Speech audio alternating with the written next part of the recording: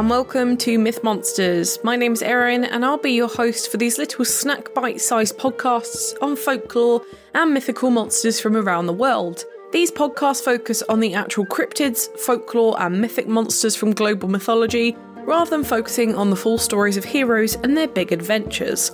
I'll also be dropping in some references that they have to recent culture, and where you can see these represented in modern day content so that you can learn more and get as obsessed as I am about these absolute legends of the mythological world. Gosh, can you believe we're halfway through January already? It's mad how quickly the weeks go. I went back into the office for the first time this week, which was kind of wild. London is an odd place during the working week at the moment, sometimes full of actual zombies, so it was definitely an experience.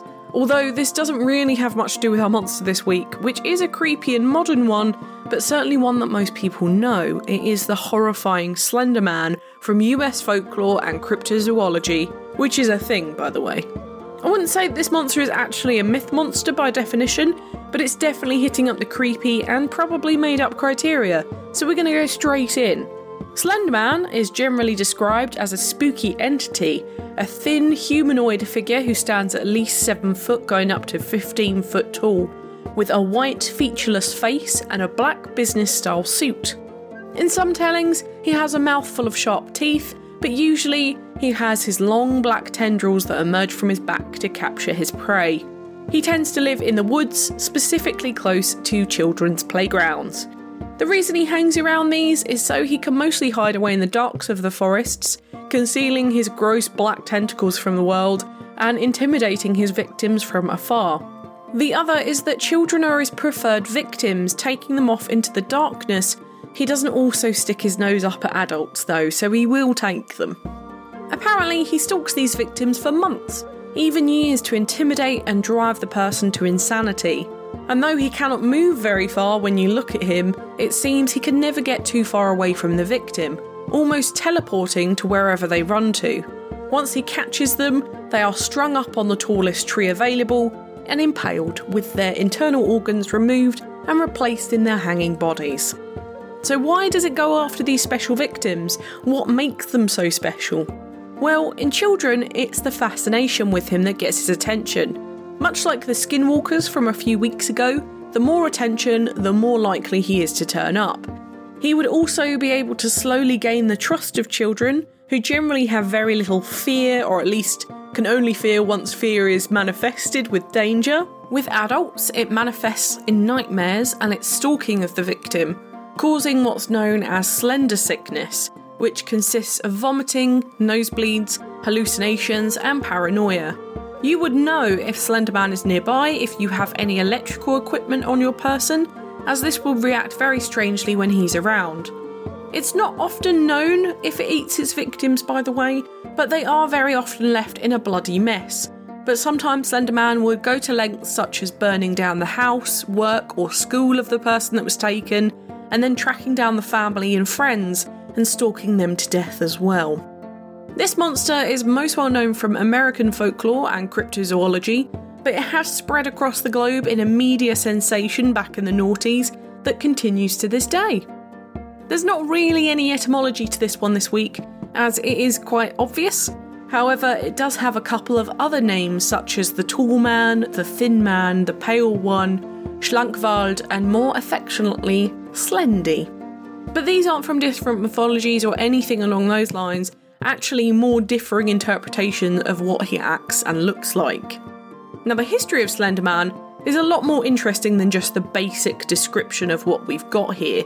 The history of this monster, if we're going by the mythos, is that this comes from a fourth dimension, another world by all accounts. This explains its crazy powers and its weird looks. But how long has this monster been in our dimension?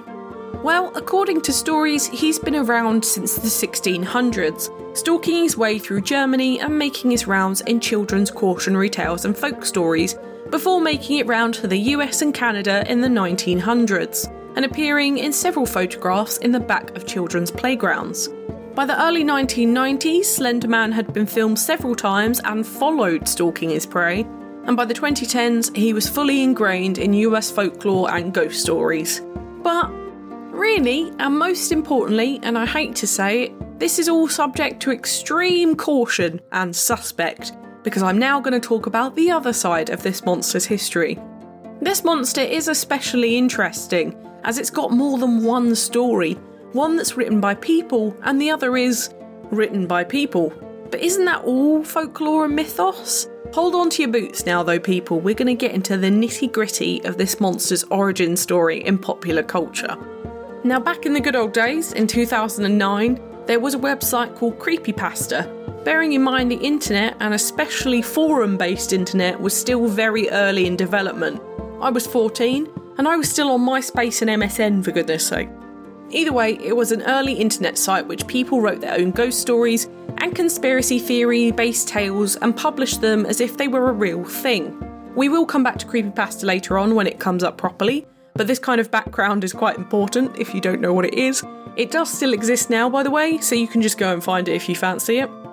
There is actually a specific date this creature was first ever mentioned, and that was June 10th, 2009 on a forum site called Something Awful, where there was a Photoshop competition held to create spooky and scary realistic images. In this forum, a user called Victor Surge, quote unquote, published 2 images of a seemingly normal children's playground. Yes, the same images I mentioned earlier, with a horrid and looming figure of a very tall and faceless man in the background of the shot, hiding amongst the trees. He gave the character his name, Slenderman. What happened next on this forum back in the noughties was truly amazing though. Other users built up a story around this character and these photoshopped images, creating 3 separate books around this. And from there developed the mythos that I told you earlier of this daunting character that hides in the woods to impel children who follow it.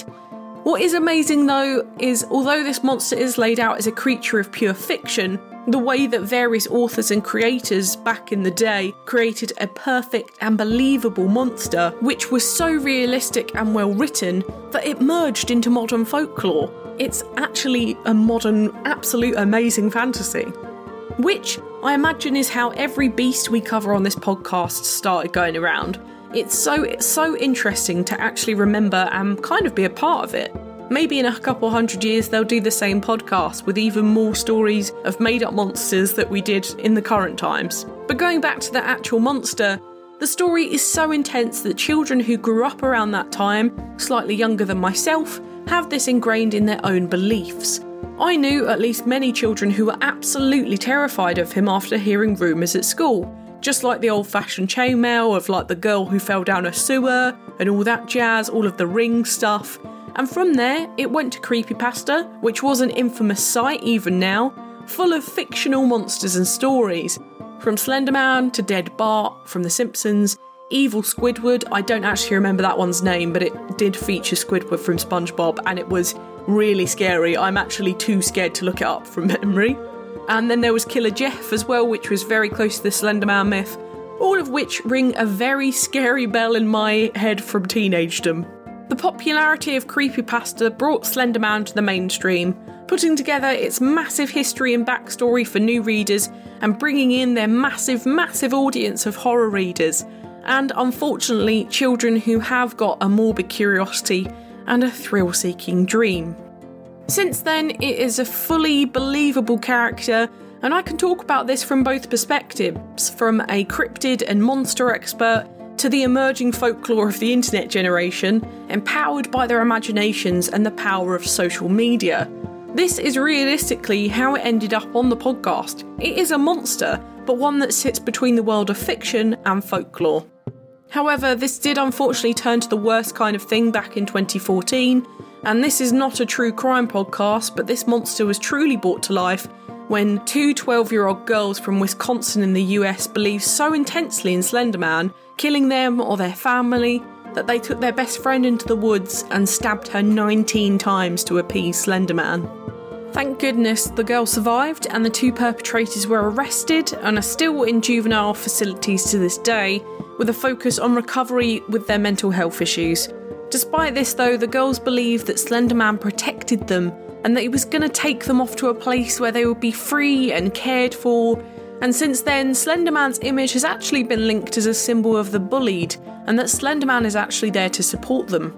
And you know what's also kind of wild, off topic here, is that Slenderman is not in the public domain. It's owned by someone, and actually it's owned by that guy I mentioned earlier, which is just absolutely bonkers to me. So actually this folklore monster actually belongs to someone, which is so wild.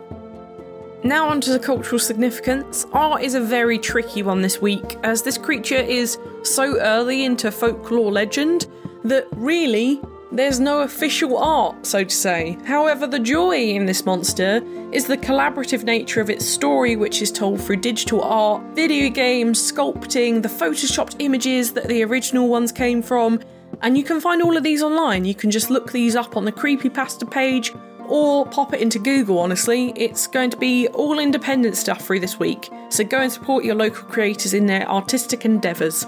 In movies this week, we've only got 2, but again, I think it's because it's quite early in the character's history to have so many movies about it. However, there's Slenderman from 2018, and Always Watching, a Marble Hornet story from 2015. Personally, I think after the stabbing in 2014, the 2015 film could have probably been delayed for a little while out of respect, but you know, that's just my opinion. If you are more interested in Slenderman and the case of the 3 girls in the US, there is a brilliant documentary called Beware the Slenderman that came out in 2016, which went over the history of Slenderman and really goes deep into the stabbing case, the girls' history and the background all behind this. For TV, there's more, which is a bonus. We have shows such as our usual Supernatural, Lost Girl, Law & Order Special Victims Unit, My Little Pony, Friendship is Magic, Big Mouth and Community. In video games, this is where the really big players come in. There aren't many, but these ones are mostly where the popularity comes from, as after the creepypasta went viral, the game developers Parsec Productions created Slender, the 8 pages, where the character is chased by Slenderman through the woods whilst trying to collect warning notes from previous victims. It's completely free to play, and it still holds up to this day, so I recommend it if you're into horror games. The other ones include the sequel to this, which was called Slender the Arrival, and they also inspired the Enderman creature in Minecraft. These games are also a massive inspiration to the Five Nights at Freddy's game series, which is massively popular and very good if you enjoy animatronics and freaky jump scares. My book recommendation this week is The Slenderman Mysteries, An Internet Urban Legend Comes to Life by Nick Redfern, and that's specifically for Slendy information, but for all you creepypasta nerds, there's a really great book on this called The Creepypasta Collection, Modern Urban Legends You Can't Unread, and the sequel to that, which is The Creepypasta Collection, 20 Stories No Sleep, by the author called Mr. Creepypasta, as they were all from various authors. Now it's time for Do I Think They Existed? I honestly think this is the coolest thing that could have happened through the internet during this period. It's so fascinating that one generation can completely believe a proven fictional being that we've seen the creation of a completely new myth monster within our lifetime, when most of the monsters we study are from centuries and centuries ago. So I think this one is really cool because of that. However, the other side to this is that we've seen the really dangerous way that these kind of folktales can be interpreted with the US criminal case. And actually, it's important that we always take these stories with a grain of salt. I don't imagine that the Greeks ever killed others and used their fear in a creature to justify it, but I'm not sure. I'm not centuries and centuries old. I still don't think it's a good idea to go attacking people due to Slenderman though. Either way, it's a really fantastic one to cover, and one that I've actually been really excited to cover as well, as it's one that's ingrained in my head since I was a teenager. I was a nightmare for looking up creepypastas when I was younger and getting so scared they'd keep me up all night. I drove my parents crazy. The worst ones were chain emails that would go around about Japanese schoolgirls falling into sewers and then killing the kids who pushed them in, parents being skinned by their dead children. They were a bit ridiculous, and to be honest, they don't really exist now. But they did work. They did terrify me to the point of nightmares or sleeplessness. I'd go into my dad's room, petrified out of my mind, white as a sheet, crying my eyes out at something that was very clearly in my imagination that I'd spooked myself out over. I was truly a nightmare child, especially my teenage self, for spooking myself out. It might be why I'm so into this kind of stuff now as an adult, but I don't know. I think this one has actually been my favourite monster so far to cover. It has such a brilliant story to it with both a fictional and folklore aspect. This monster really embodies the internet age of horror and jump scares, with early YouTube and forums replacing telling ghost stories around the campfire. But next week we're heading to home turf for me and looking into a British folklore spirit called the Curry. Stumble into this monster and this ghostly figure will haunt your dreams until it drags you into its final resting place in the woods, so you can join it there. Stay on the beaten path next Thursday for this creature. But for now, thank you so much for listening. It's been an absolute pleasure. If you enjoyed this podcast, please give it a rating on the service you're listening on. I've got the Twitter for any questions or suggestions on what monsters to cover next, and I'd really love to hear from you. The social media handles for TikTok and Instagram are Myth Monsters Podcast, and the Twitter is Myth Monsters Pod. But all of our content, as always, can be found at mythmonsters.co.uk. You can also find us on Good Pods and Patreon if you'd like to help me fund the podcast, if you feel like it. But come join the fun, share this with your pals, they might love me as much as you do. And for now, stay spooky, and I'll see you later, babes.